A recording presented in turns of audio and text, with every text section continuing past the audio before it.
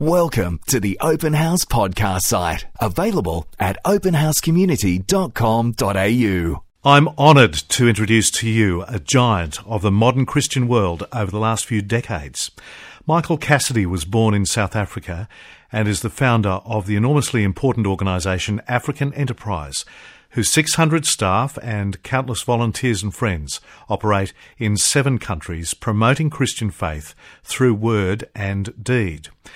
Michael played a highly significant role in the end of apartheid in South Africa, in particular its peaceful transition, averting widespread bloodshed. He's here in Australia, where he's been telling the so far untold story of that miracle. Michael Cassidy, welcome to Open House. Thank you, Lee. Wonderful to be with you. It's an honour to meet you. Thank you, sir. Can I begin by taking you to one moment, 51 years ago, to one highly significant moment in your life on a beach, and take us through what happened there. You know what I'm talking about. That was a moment, much to be remembered. It happened as part of a tour which I did around Africa in 1961 along with a friend. I always call it a Caleb and Joshua tour because Caleb and Joshua were sent out to spy out the land, if you'll remember, in the book of Numbers. And I went with a friend to spy out Africa. I was a student in the States at the time at Fuller Seminary, and I had begun to feel the calling of God upon my life and had a great sense that I needed to go over to Africa and look it over, you might say, spy out the land, see what the needs were, see what the challenges were, see what the problems were. I put a map of Africa up in my room at seminary. First of all, I started with every major city, and I took one city a day of major cities for 31 days, and so that every day I prayed for a different city around the continent. And I began praying systematically for each African country, and that one day I would have the opportunity of ministering in those countries. And with this friend, I set off on this journey, which God miraculously provided the resources in the northern summer of 1961. We travelled the length and breadth of Africa, starting in Tripoli in Libya, Tunis and Tunisia, Algiers and Algeria, and then 50,000 kilometres round the continent that summer. One of the stops was in Monrovia, Liberia, on the west coast of Africa. A very beautiful country, been a troubled country, but very beautiful. I was all caught up, in this thing of searching out God's mind for my life. And I went down to the beach, and it was pristine and virginal and beautiful. The beach sand was there, flat and untouched and magical. I remember coming up with a really big prayer in my heart, and I said, God, I'm going to walk 50 steps along this beach and make 50 imprints in the sand. And I want you to give me 1 year of ministry on the African continent for every footprint I make. And I proceeded then to walk 50 steps along this virginal, beautiful, magical sand. And when I had made my 50 steps, I paused and I looked back and I said, Lord, I want 1 year of ministry in Africa for every one of those steps. By God's wonderful grace, that has exactly happened and been fulfilled. Some people have said that I should write my memoirs, and I thought that if I do, I might just call it Footprints in the African Sand. Yes. It might sound an audacious deal with God to say that. I think God loves us to pray audaciously. I would always rather pray a prayer too big and have him cut it back than pray too small and the Lord tell me one day, your vision wasn't big enough, your faith wasn't great enough. I see lots of audacious prayers. I see Caleb, age 85, saying, give me this mountain, give me the toughest part of the Canaanite assignment, I'll take it on. I see God saying in Psalm 2, for example, at verse 8, I think it is, ask of me, and I will give thee the heathen for thine inheritance, and the uttermost parts of the earth for thy possession. And as a student, that is exactly how I prayed. I said, Lord, I'm going to take that prayer. I'm going to ask you to give me the nations for my inheritance and the uttermost parts of the earth for my possession. I have found it fun to pray like that. I like it when in the prayer of Jabez, he says, enlarge my territories. The Lord says, well, you ask me, I'll do it. And so I keep doing it. I pray the Jabez prayer every day. And my wife says, please stop, because we want to calm down a bit to settle our lives. You've had your 50 years. Yeah, no, I say to the Lord, at least 50 years now. Forget about what I prayed on the sand. That's at least 50 years. I want more. Well, you're into 51 and right now I've asked the Lord to give me another 20 years of ministry. Marvellous stuff. So where does that head? The first city mission is held the next year. In about July 61, as we went on down through that trip, and we landed in Pietermaritzburg, the capital of Natal, and I preached in the local university and in a church. And first of all, some students and then the ministers went out and they said, yes, let's ask this kid and his team to come for almost a test case in citywide evangelism the following year, August of 62. And a year later, a team of us from Fuller Seminary, we came back to Africa, and we embarked on that mission with extreme fear and trembling. I had never preached 2 days in a row, let alone 2 weeks in a city hall. I don't think I'd ever seen anyone come to Christ under my public ministry. But the Lord just somehow gave us a boldness, and never before or since, I don't think, has that city hall been jammed to capacity for 2 weeks, as it was in August 62. And that kind of confirmed to us that when God was saying, I want you to take on the cities of Africa, that this was not just a pipe dream, there was reality to it. When you look back now, more than 5 decades on, what has it all taught you about how God works? Well, I'll tell you what, he takes very weak people. And I'm not saying that out of some kind of false modesty, because when I left university and before I went to seminary, I would have been too nervous to speak even to a Sunday school class. I had all kinds of social fears, inadequacies, insecurities. Like when the Lord called Moses, I said to him, look, I can't speak. I'm not up to this. I couldn't cope with social situations in a party. I couldn't arrive at the door of a church on a Sunday after the morning church service and say thank you to the minister for the message without my throat constricting and my hands perspiring and so forth. I only share this to say that I was completely inadequately prepared, you might say, or equipped for something like this. Personally. I mean, I just wasn't up to it. I didn't have the self-confidence and so on. And I couldn't cope with any public situations of any sort. That's why I thought my life will be spent teaching 10 and 11-year-old boys in a little baby preparatory school. That's how I saw my life. And then it's like the Lord said, no, but that's not what I've got for you. I've got more for you, and if I call you to it, I will equip you. And in 1957, in the basement of Madison Square Garden during Billy Graham's New York Crusade, I was in the States visiting relatives. I heard the voice of the Lord as distinctively as I ever heard it on anything. And he said, I want you to do city evangelism in Africa. And I said to him, well, listen, Lord, I know you don't mess up too often, but you've messed up now. Because I'm not up to this. Was it a fearful prospect? Yes, very fearful to me. Then the Lord, he began to give me confidence. So when you say, well, what have I learned? I've learned that God takes the feeble. He takes the inadequate. He takes the very ordinary. And he leads us forward. He's a God who guides. Psalm 32:8, he says, I will instruct you and teach you in the way you should go. I'll guide you with my eye upon you. I've learned that to be true. I've learned that God is faithful in standing beside one. I've learned that he enables one to do what he calls us to do.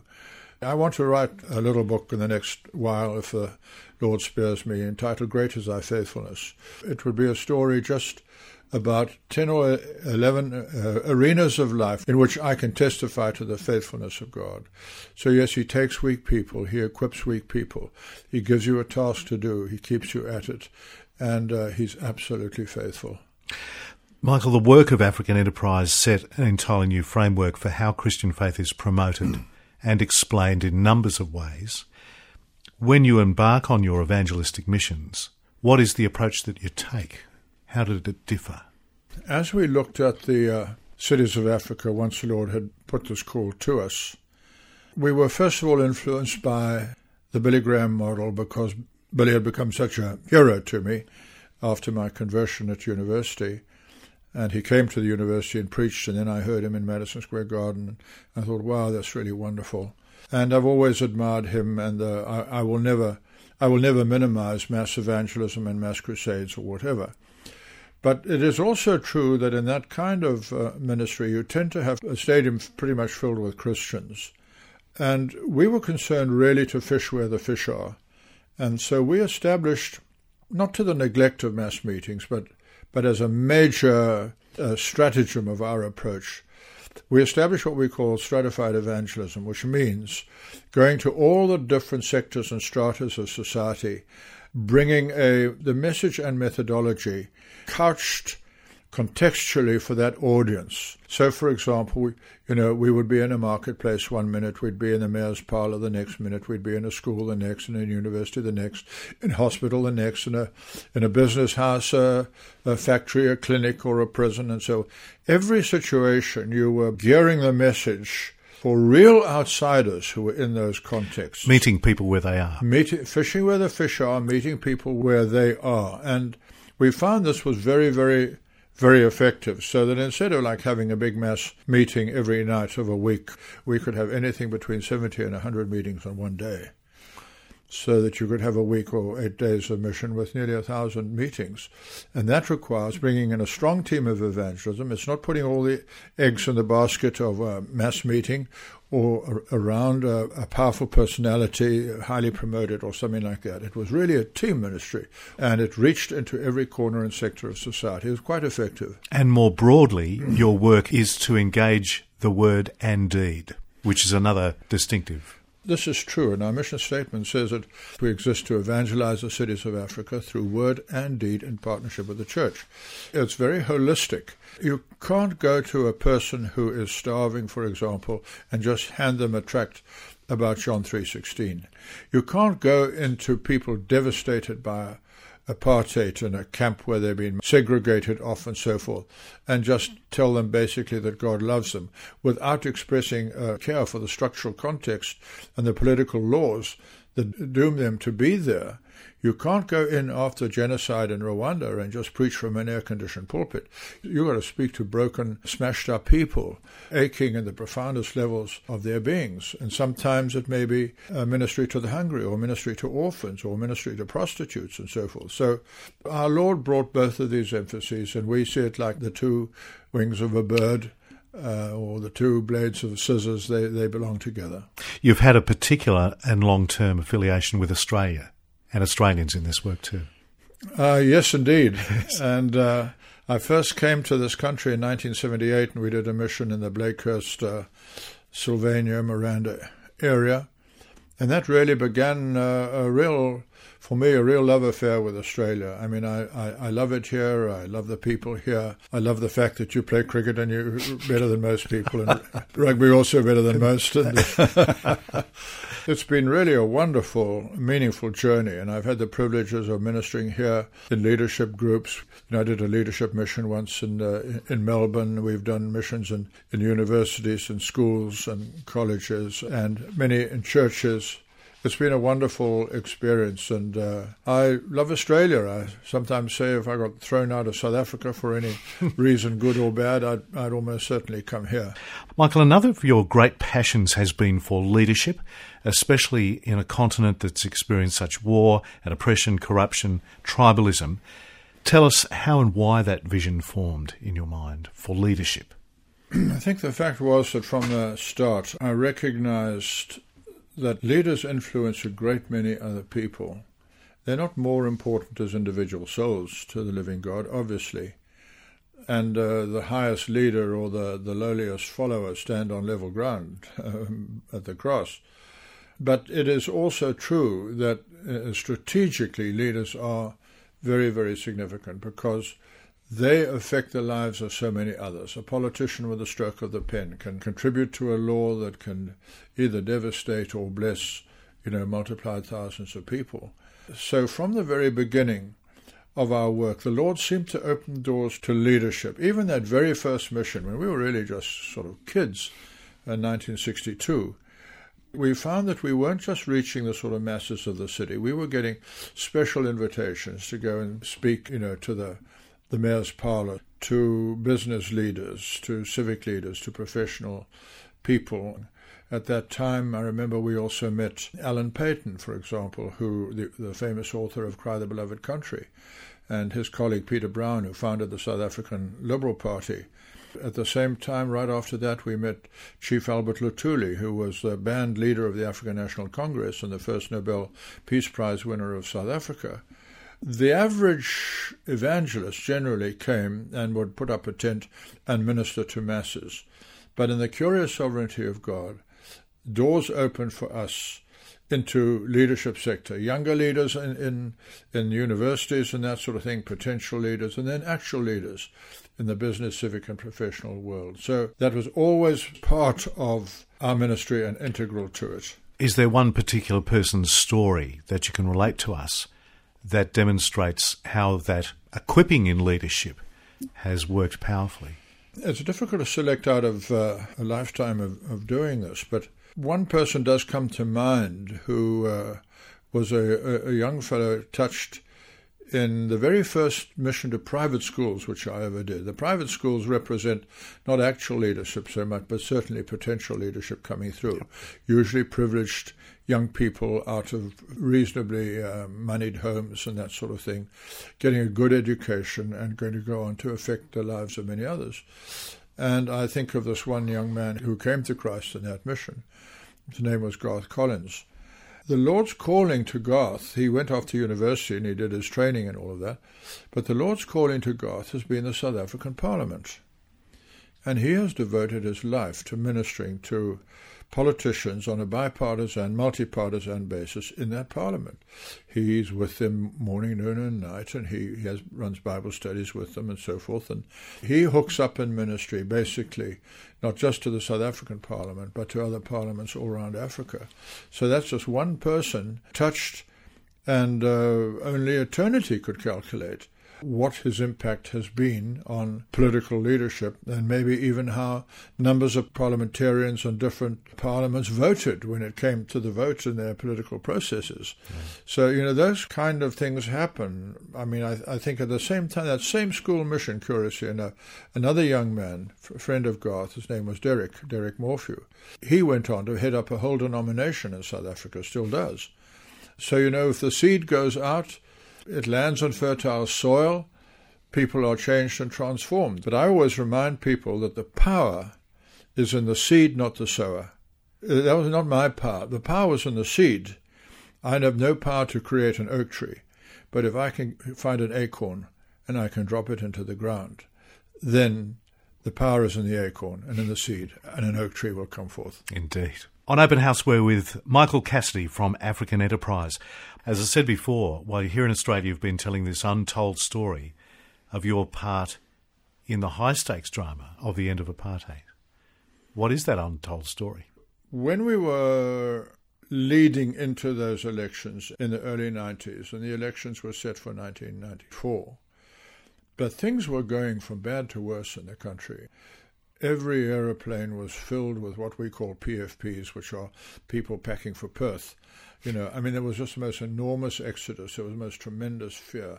And the country was sort of drifting really towards a kind of a civil war. And nothing the politicians were doing seemed able to resolve it. As we were moving along through those years, something became evident to me. Namely that many of our leaders had similar visions for the future of South Africa, but they were all in different kind of hermetically sealed political parties, and the leadership never spoke to each other.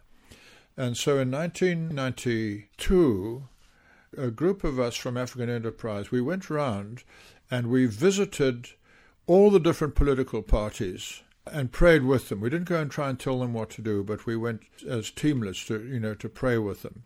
And we found that here were people with similar language, similar vision, but not talking to each other.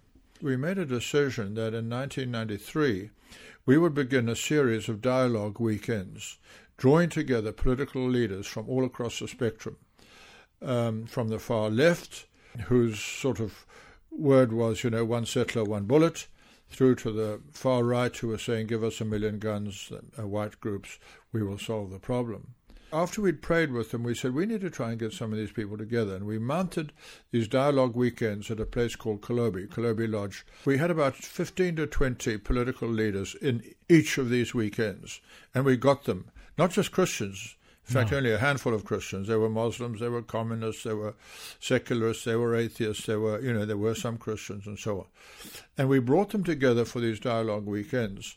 I think many of them came very suspicious, wondering what's Michael up to here with us. But I said, no, all we want you to do is to share your own autobiography, share your own story, and then share, secondly, your vision of a new South Africa, and thirdly, the steps to reach it. Amazingly, many of these leaders, some people from the cabinet, the heads of parties and all of that came.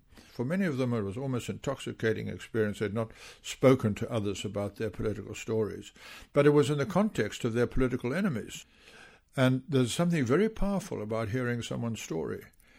Because, you see, once I hear your story, you are then demythologized to me. The stereotypes I may put around you break, you see, because I now hear actually what makes you tick. So huge transformation took place in the lives of many of these political leaders in the chemistry of encounter and of sharing their different stories. They came as enemies and they left as friends. They left with relatedness. Here we are coming into the end of 93 and we've got this network of friends in place, but the country is still going from bad to worse. And we're heading towards the April 27th elections, and the country is burning. In my area, 20 people a day were dying, 70 to 80 to 90 every weekend, and the place was really, really on fire.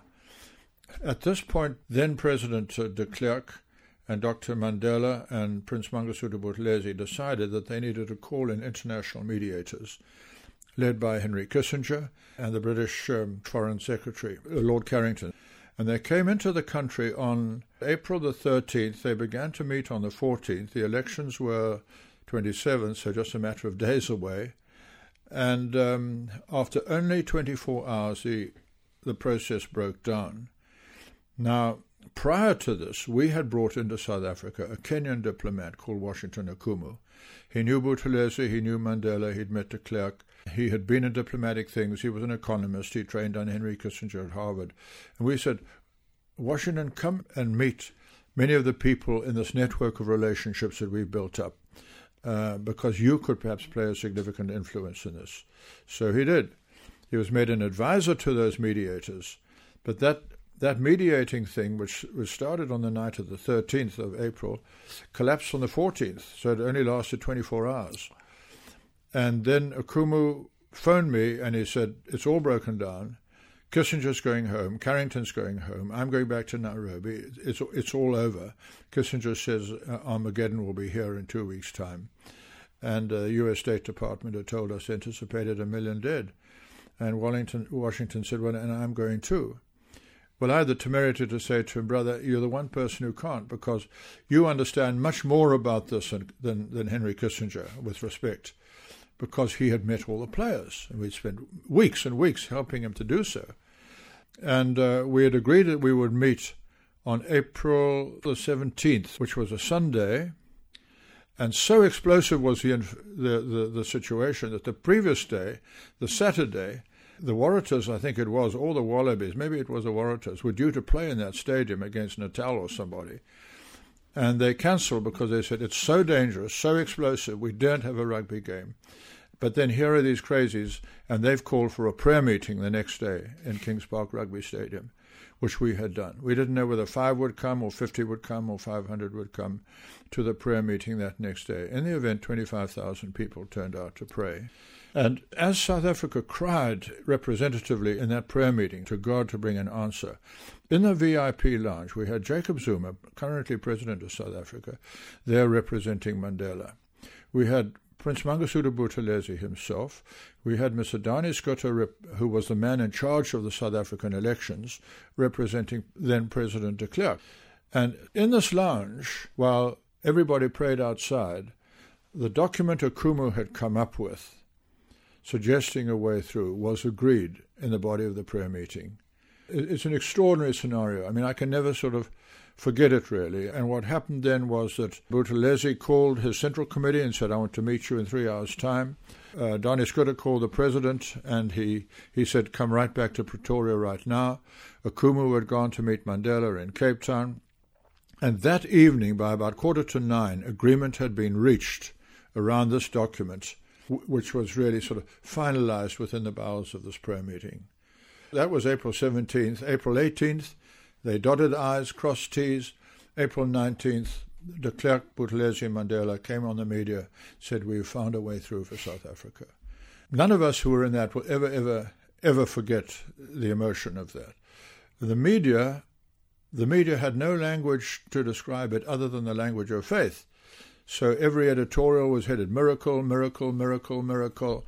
Natal Daily News headline, "The day God stepped in to save South Africa." Just for once they got it right. Exactly.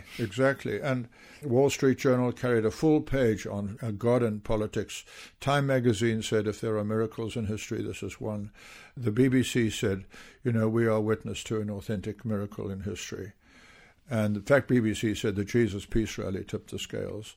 The elections were less than a week away, and the elections happened in the 3 most peaceful days probably in the history of South Africa after all of that violence. And so we know, like we know, yes, that God stepped in, where even able and committed and everything else kind of politicians hadn't pulled it off. The Lord had pulled it off. Can you share with us what Nelson Mandela was like to deal with and to relate to through that time? Mandela's a most extraordinary man. I mean, that would be a truism and an understatement. My first sort of extended time with him was when the door opened for me, curiously enough through the head of the Communist Party, to present Dr. Mandela with Billy Graham's book, Peace with God. Billy had given me the book and said, could you try and get it to him personally? So that was the first of a number of occasions that I had time with him. I suppose one was struck by the graciousness of the man, the humility of the man. He told us how when he was in prison, that he never failed to go to the Bible study or to the church service or the communion. The fact remains that those 27 years on Robben Island should have set him up to come out with all guns blazing for bitterness, for revenge, for slaughter every white, and get every kind of redress which the black population fully and rightly at one level deserved. But I think Mandela saw that eye for an eye makes everybody blind. You can't see your way if you have that. And that forgiveness would be the answer. And, of course, he established then the Truth and Reconciliation Commission, where amnesty was given in exchange for truth. One of the more bold political endeavors, I would say, of our time in history. He was a very remarkable person, a lot of grace, a lot of charisma. The spirit of reconciliation was on him. And certainly, when he became president, I felt he was my president. Mandela, somehow or other, he embraced the whites. Yeah, there were halcyon days, really, politically, yeah. And the new South Africa was being born. It's a wonderful story. Can I fast forward to just a couple of months ago, you were appointed honorary chair of the Lausanne movement, the Great Lausanne movement, to succeed the late John Stott. Your involvement with Lausanne goes back at least 4 decades.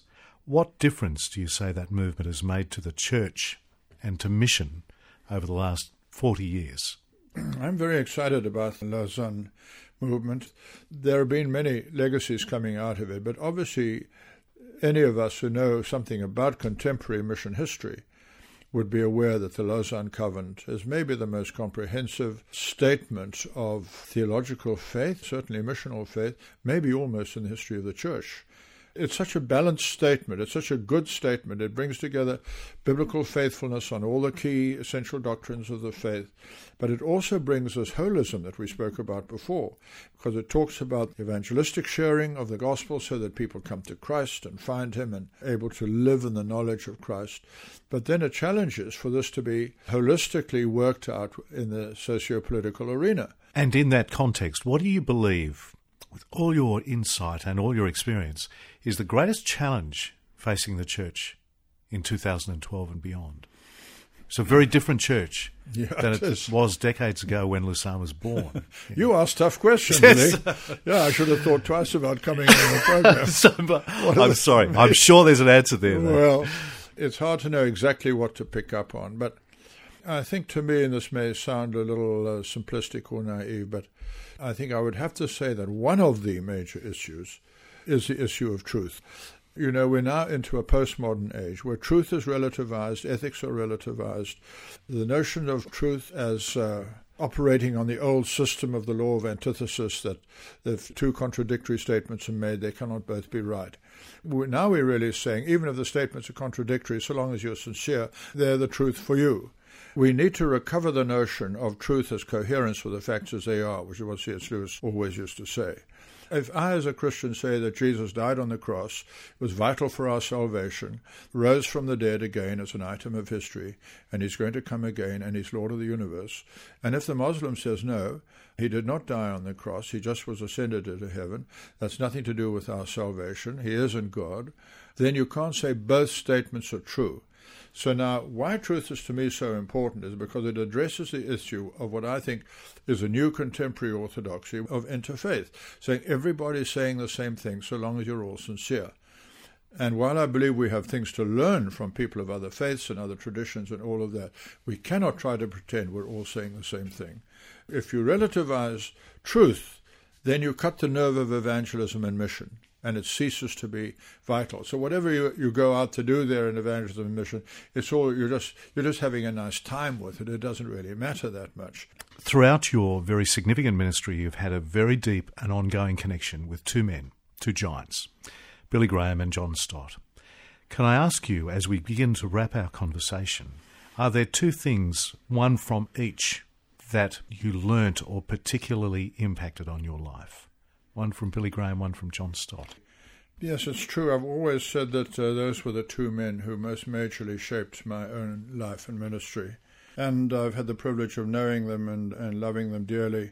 Billy Graham's still alive, and I pray for him daily. And John Stott, while he was alive, I prayed for him daily, and I thank God for him daily. But I think with Billy Graham, the thing I would probably want to pick out and identify with is his faithfulness to the gospel. Billy Graham is an absolutely faithful proclaimer of the biblical message. No matter what was happening around him, Billy would not deviate from proclaiming faithfully the gospel. He believed that people without Christ were lost, and he preached with tremendous urgency and passion. I admired that, and I thought that was really phenomenal. I think the other thing I would pick out about Billy Graham is his integrity. I said to his biographer, John Pollock, once, what are the secrets of Billy Graham's success? And he said, well, two things. First of all, he has the deepest sense of anyone I know of instrumentality. In other words, of being an instrument in the Lord's hands, and that God could take his hand off him and it would all be history. But then he said the second thing was he is integrity personified. And I've loved that about Billy Graham all along. And when all those televangelists like Jim Bakker and Jimmy Swaggart were collapsing with all those dramas in the States some years ago, Time magazine, which was not a Sunday school journal, in its religion section, it came up with an article entitled, "And Then There Was Billy." And I wrote to Billy Graham after that, and I said, Billy, I just thank God for your integrity. You plowed a straight furrow, morally, financially, practically, and in every way. You've been true blue, blade straight. You've been the real thing. And thank you for that. I think with John Stott, I think one of the things that always struck me about John was diligence of preparation and depth of content. John Stott would spend 1 hour for every 5 minutes of public speaking, of preparation. Most of us throw a talk together for a few minutes, not John. He would have a diligence of preparation, and in consequence of that, he would have a true depth of biblical content. To me, Stott on content, Billy on spirit, I would love in the best of all possible worlds to bring those things together in my own life and ministry. So here's my last question.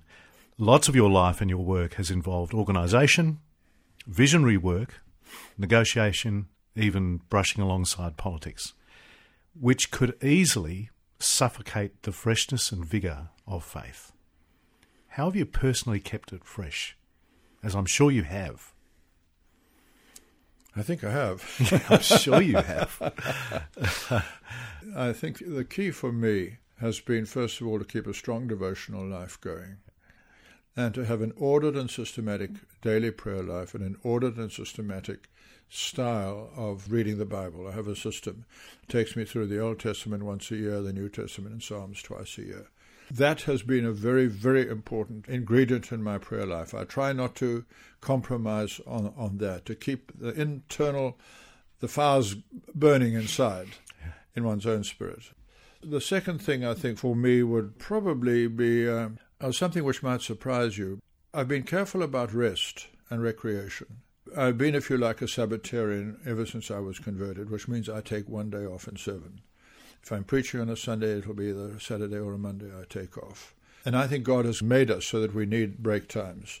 And when I meet ministers who say, I haven't taken a day off or had a holiday in 4 years, I don't say, gee, how dedicated you are. Say, sinner, you must repent. Which brings me to the other thing. I've been dedicated all my life about leave, annual leave. I take 2 breaks a year, one of 10 days in July and one of between 3 and 4 weeks in December.